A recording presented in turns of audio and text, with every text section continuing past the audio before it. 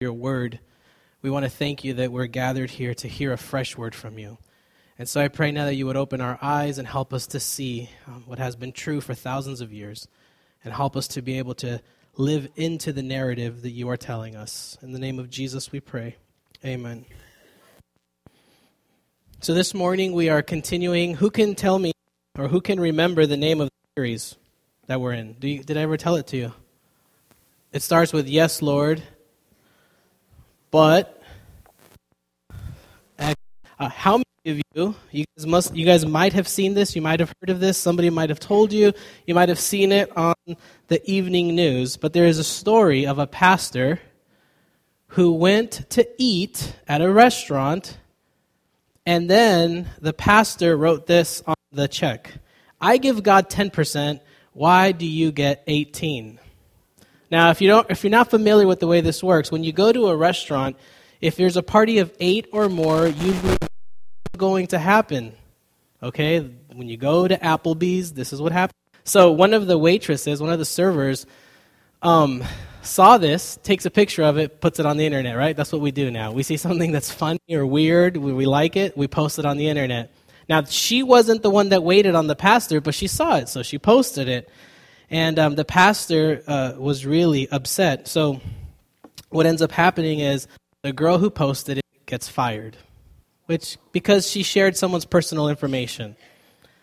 To write a note like that. And so we look at this and we say, that's not what we expect out of our pastors. It gets even better, okay?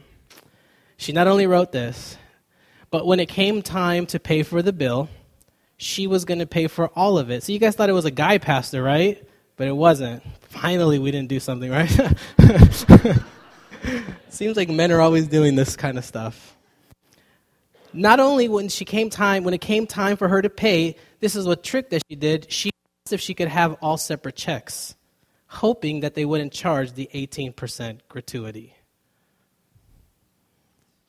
When we hear stories like this, a little bit skeptical of people and of pastors, I suppose, because we expect more. So there's another story that I want to share with you. That's a $1 million fake bill, I guess. I don't know if it's real, but I found it on the internet.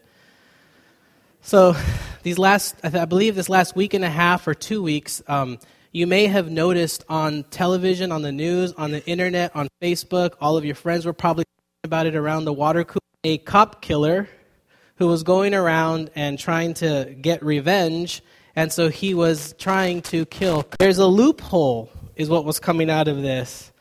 They said, we will give $1 million to anyone that gives us a tip that will lead to the capture and conviction of this unnamed cop killer. But we know that he ended up killing himself. So where's the $1 million going? They're off the hook. We hate it. We hate it when these kinds of things happen. We don't like it when people say one thing and then do another. People don't like it when you say something and do a completely different thing. And we all do it to some degree, but we hate it when people do that. $1 million. This person thought they were going to get $1 million because they helped to lead to the finding this man, and now they're saying, well, there was a loophole. I'm really glad I didn't take a couple days off to go find this guy.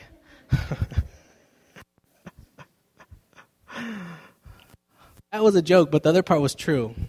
So they're trying to work that out. We don't like that. We don't like it when things happen like that. So there's something that the Bible, Jesus has to do this kind of stuff. And so if you have your Bibles, I'm going to invite you to open to Matthew chapter 23. We're talking about hypocrites this morning. Matthew chapter 23, verses 1 through 4. Then Jesus said to the crowds and to his disciples, and we're going to pause there for a second. So notice, who is this address going to? Who is Jesus talking to right now? To who? The crowds and to his disciples. And Jesus then says this, the scribes and the Pharisees sit on Moses' seat. So Moses is the Jewish people. They would have understood that Moses was the judge. Moses was Moses was their leader. Moses was prophet. Moses was the person that went between the people of Israel and God. So Jesus says the scribes, the Pharisees, these are like your religious leaders. These are the people that read the Bible, understand the Bible. And so he says these people, they sit on Moses' seat. They're your authority.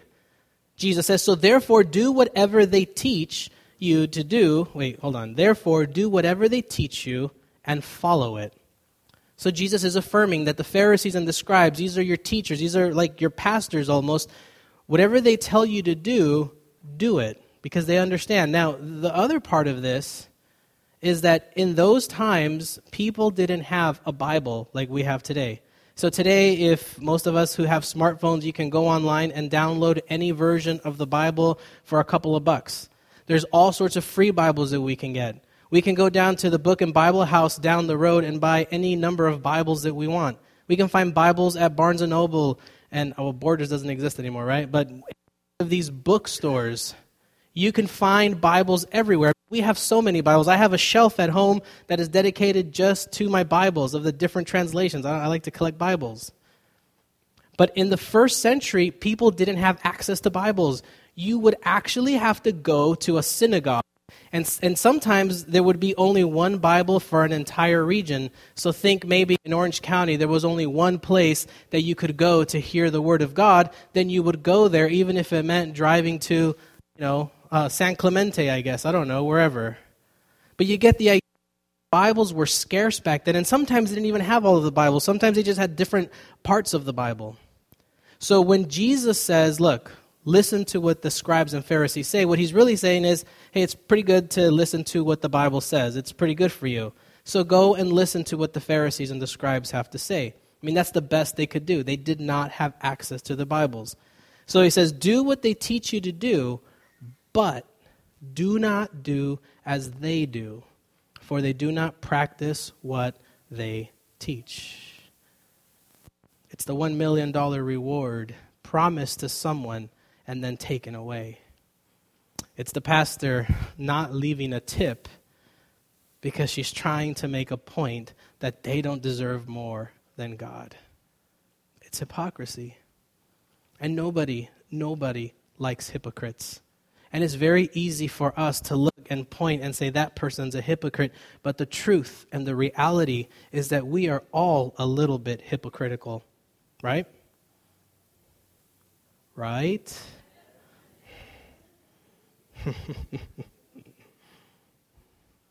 People always say, I don't like to go to church because the church is filled with hypocrites. To which I always say, there's hypocrites everywhere. There's hypocrites everywhere. That shouldn't be a reason why you don't come to church. So we go on with the story. Matthew chapter 23. So we're skipping a few verses because I can't go through all of it in one sitting. Matthew 23, verse 23. Jesus continues, right? So he starts with what I just read, and now he goes to the next part. And Jesus says, woe to you scribes and Pharisees, hypocrites, for you tithe mint, dill, and cumin. Now, in Leviticus chapter 27. Now, Leviticus is the third book of the Bible. If you ever have nothing to do on a Saturday afternoon or any other day of the week, maybe you're having a hard time falling asleep, I encourage you, open up your Bible to the book of Leviticus and you will snooze instantly. It is chapter after chapter of laws. And it's not just like don't speed kind of laws or don't kill people. It's you come in contact with this, or this, then you will be unclean until either sundown or you will be unclean for 7 days, or it's just a ton of stuff. All right, I spent a couple hours reading through that while I was on my... And it wasn't fun. I'm a pastor. I love God. I like reading the Bible, but that was horrible. It was boring, but I read it for you guys because I love you guys. But the truth is that there was a law in Leviticus 27, verse 30, amidst all these laws, and it says, all tithes from the land, whether the seed from the ground or the fruit from the tree, are the Lord's. So basically, you take 10% of all of your crops, your fruits, your vegetables, and you give them to the priests at the temple, and then they would take care of them, and they would do all sorts of things with them and give them away and eat them. But the Bible says, God says that a 10% of all that you have goes to God. So what the scribes and Pharisees did is that they went way, way over the line when it came to tithing. So they were telling people the kind of stuff you season your food with, and dill, and what was the other one, and your seeds, give 10% of that. The scribes and the Pharisees, the religious people, went way beyond the biblical text. And they were telling you tithe on everything. It's like if you find change in your drawer, you know that drawer at home where whenever you have change, you just throw it in there? It's like them saying you need to tithe on that too. It was so nitpicky, and they were focused so much on the minutia that God says you guys are hypocrites, and here's why. Now, tithing is good, but this is what Jesus says. You do all those things, but you have neglected the weightier matters of the law, which are justice and mercy and faith. It is these you ought to have practiced without neglecting the others.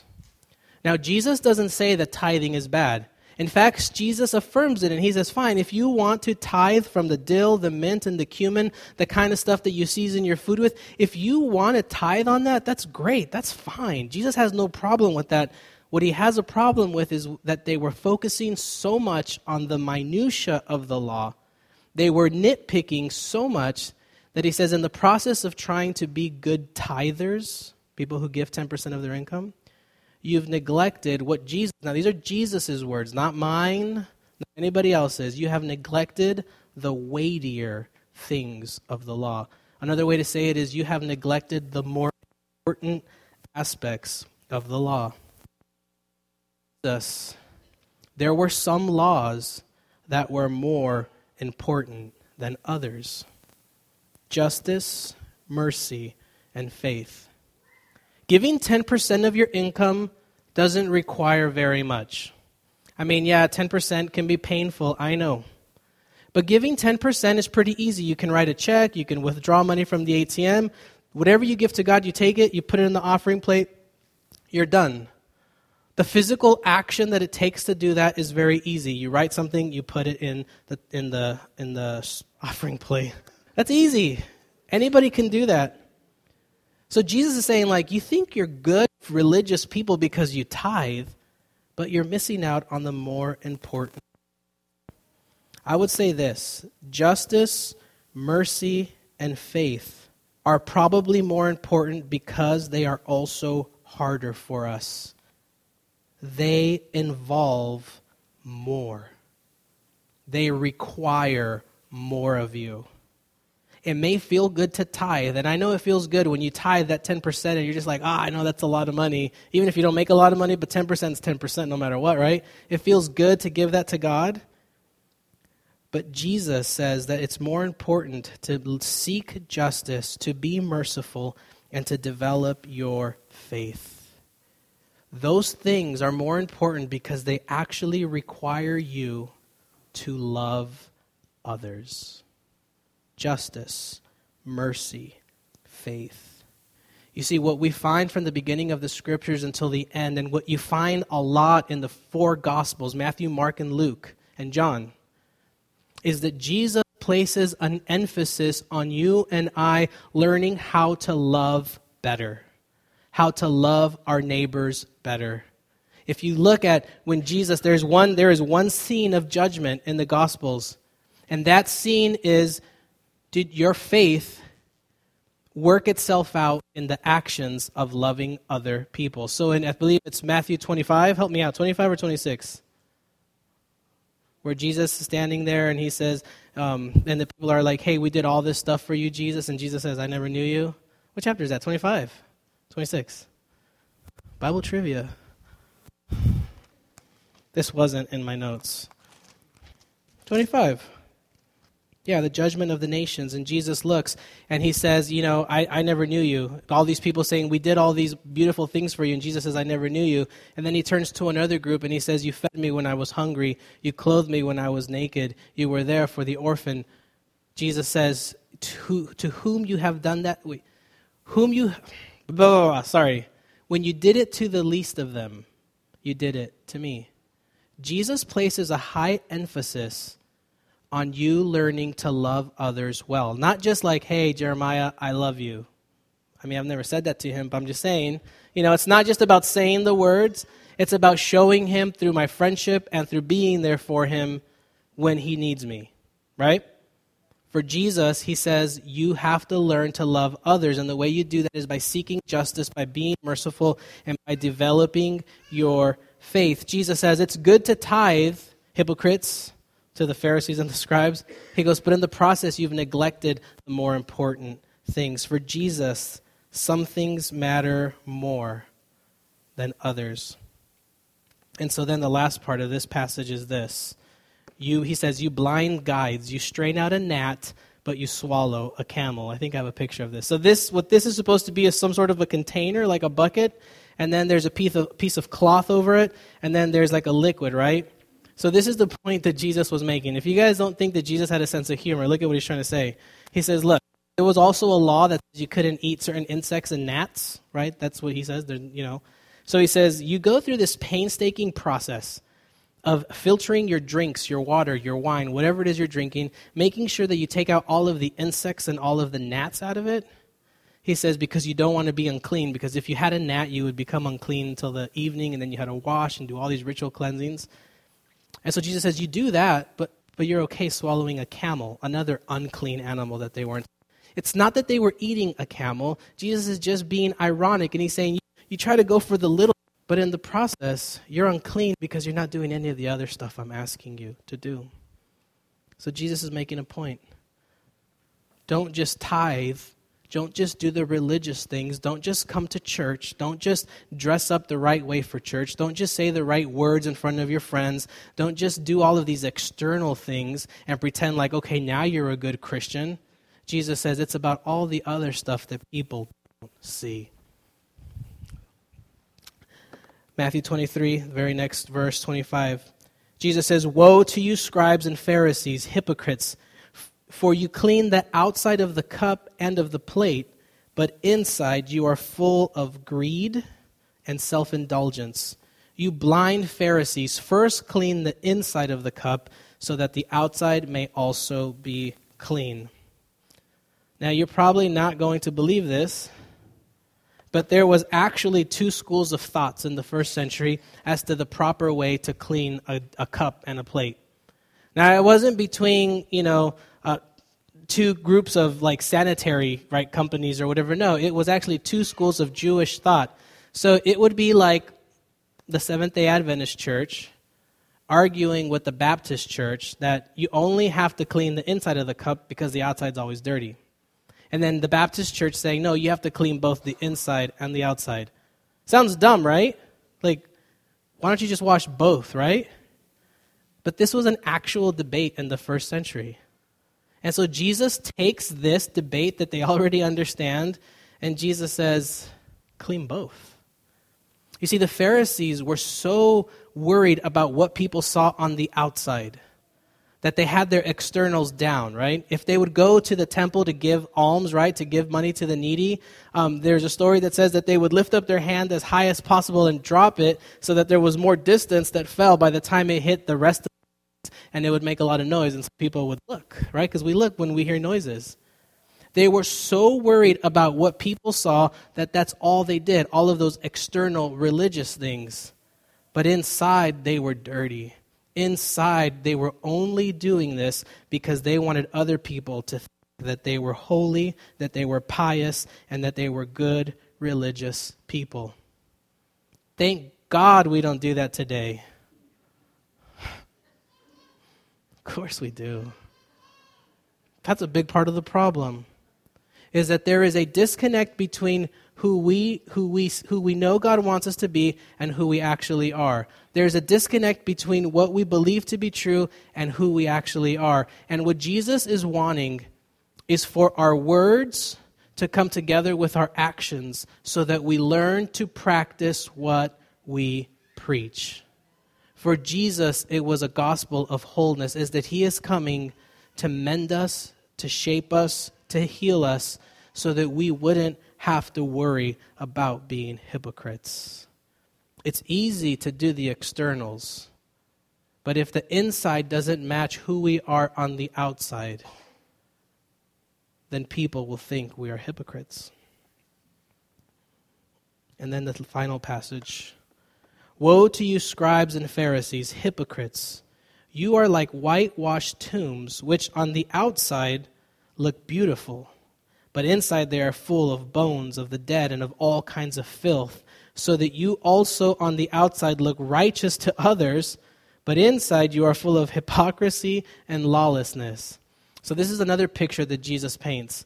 The month before Passover was the big festival for the Jewish people where they reminded yearly that God rescued them from Egypt and he brought them into the promised land. That's what the Passover is. And so every year they would celebrate that in Jerusalem. So a month before Passover, the Pharisees would go out, get people to wash all of the tombs, and Jesus says whitewash them, so they make them as clean as possible. They were made out of stuff that was white. And the reason they did that is because people coming from outside of the region to Jerusalem for Passover, they wanted to make sure that these tombs were very visible so that people wouldn't come in contact with them by accident. Because there was another teaching in the book of Leviticus that if you came in contact to a tomb or the bodies of dead people, you would be unclean, and then you had to go through all sorts of ritual cleansings. The problem was that if you were unclean, you couldn't participate in the Passover.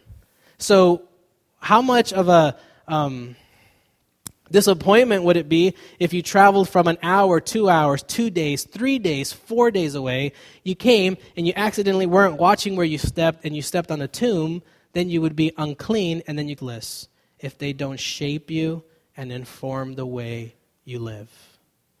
You can know every single Bible verse. You can have Bible verses memorized for all sorts of occasions. You can wear the right clothes to church. You can show up to church on time. You can even come to women's Bible study and men's Bible study and Friday night Bible study. You can give 10% of your tithe plus 3% to church budget. You can say all of the right words like happy Sabbath brother or happy Sabbath sister or all of these phrases. There's this Christianese that we learn, right? You can do all of that and still miss the point. This is Jesus' call to you, to get your heart in tune with the way you live your life. Here's the thing.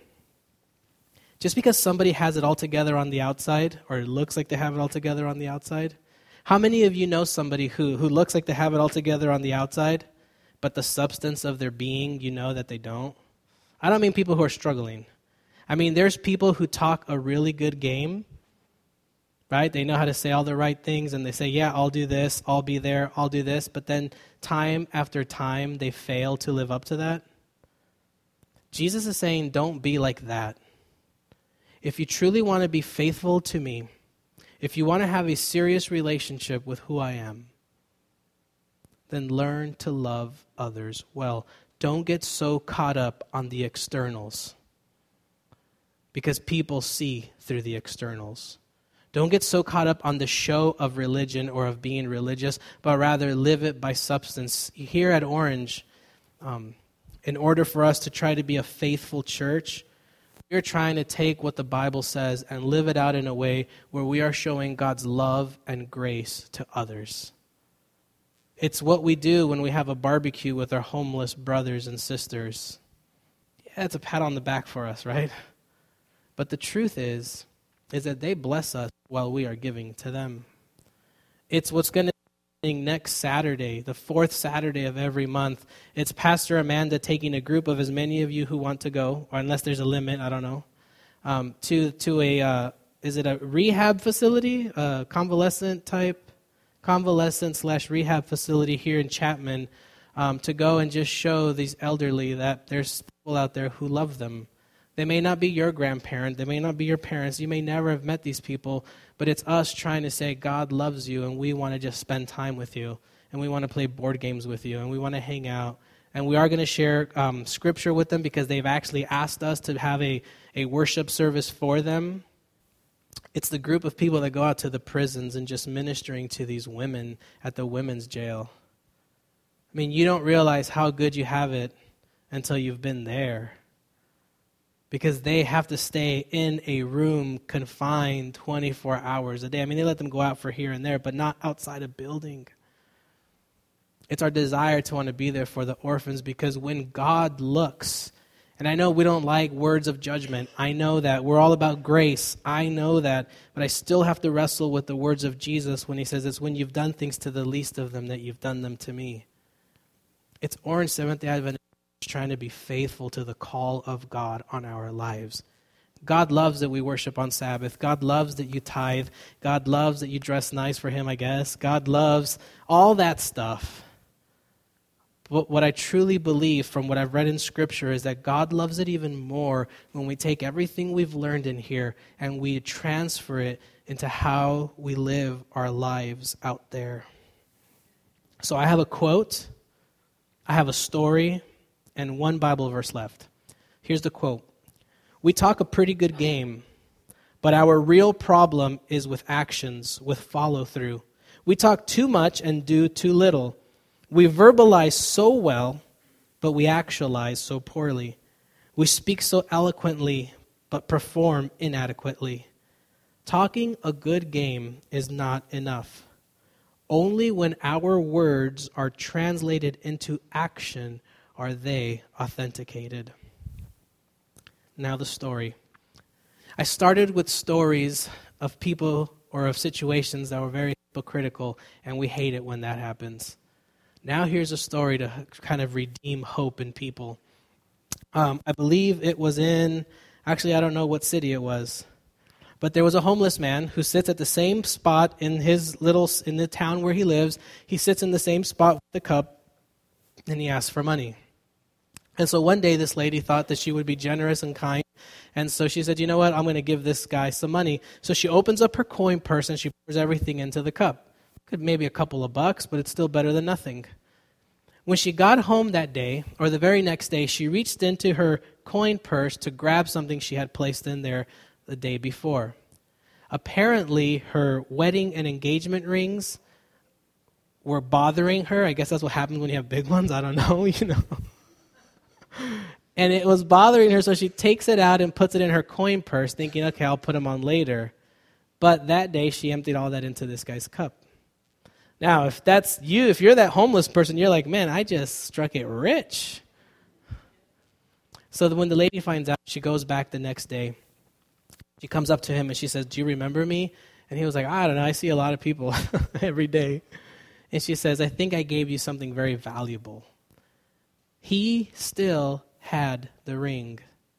What he actually says is, I knew that if it was real, it was very valuable because of its size. He held on to it for her, and then he gave it back to her the next day. We don't expect homeless people to do that kind of thing, right? It's not judgment, I'm just saying. No, we don't. Because for some reason, somewhere in our minds, we think that they don't have it in them to do what's right. And yet what we find time and time again is that God works through the people that we don't expect God to work through. Because the religious people fail God. The Scriptures is about the religious people learning not just to show religious outward actions, but for their hearts to be transformed in such a way that we as religious people become the purveyors of hope, of love, of grace, ambassadors of reconciliation and peace to the world around us. Not just in some mission field far away, but when you go to work, but with your family. By the way, you are the greatest ambassador for God in your home, because that's the hardest place to do it. Amen? You know what I'm talking about.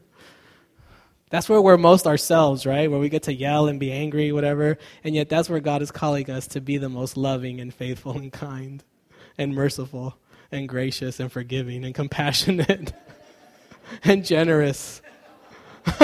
I can go on. You're only laughing because you know it's true. But that's a story of redemption and of grace. That's a story of this man owing no one anything and yet giving back the most valuable thing to this lady. And then here's a picture of the whitewashed tombs. And then here's the last passage that I have with you. Jesus talking about religious people. By the way, when the Bible writers talk about the scribes and the Pharisees, it's very easy for us to say that was them. But I have a feeling that if Jesus were here today, instead of saying scribes and Pharisees, he would say Seventh-day Adventists, Baptists, Lutherans, Church of Christ, Catholics. What else do we have? All tons, right? That's who Jesus would be talking about. So this is what Jesus says. He goes, these people honor me with their lips, but their hearts are far from me. If you've ever worried about looking the right way when you come to church or saying the right words or having it all together, God's not looking for that. What God is wanting and desiring is that your heart would be so filled with joy, with love, with grace, with compassion, that it would overflow into the actions and into the way that you live your life. This sermon is God's warning us. Don't worry about the outside so much, because I'm not really looking at the outside. Because the Bible tells us that God looks into your hearts, and that's who you truly are. So I would finish with this. These are the ways that we can try not to be hypocritical, to get our hearts in the right way. I would say this: your relationship with God defines your relationship with everyone else. I'm going to say that one more time. Your relationship with God defines your relationship with everyone else. So, if God has acted towards you with grace, then you should treat others with grace. If you have experienced forgiveness, then you need to forgive others. If God has shown you mercy, then you must be merciful. If God has been compassionate towards you, you must be compassionate towards others. If God has been generous to you, then you need to be generous with others. And if God has loved you, then you need to show others love. My prayer is that our hearts would be in tune with our words, and that our words would be in tune with how we live our lives, so that when God looks down on us, that he would say, you are my great and faithful servants. Will you pray with me? God, we don't like it when the Bible stares us in the face and forces us to change. We don't like it when we see ourselves in the woes, Lord, because we would hope that we would be better than that. But my prayer now for my brothers and my sisters who are here this morning is that you would help our hearts, our minds, our souls, our words, and our actions to be as one. That we would be authentic in this world, so that when people see us, they would only see the very best of us and they would see the very best of you. May we learn to live authentic, genuine lives. In the name of Jesus we pray. Amen.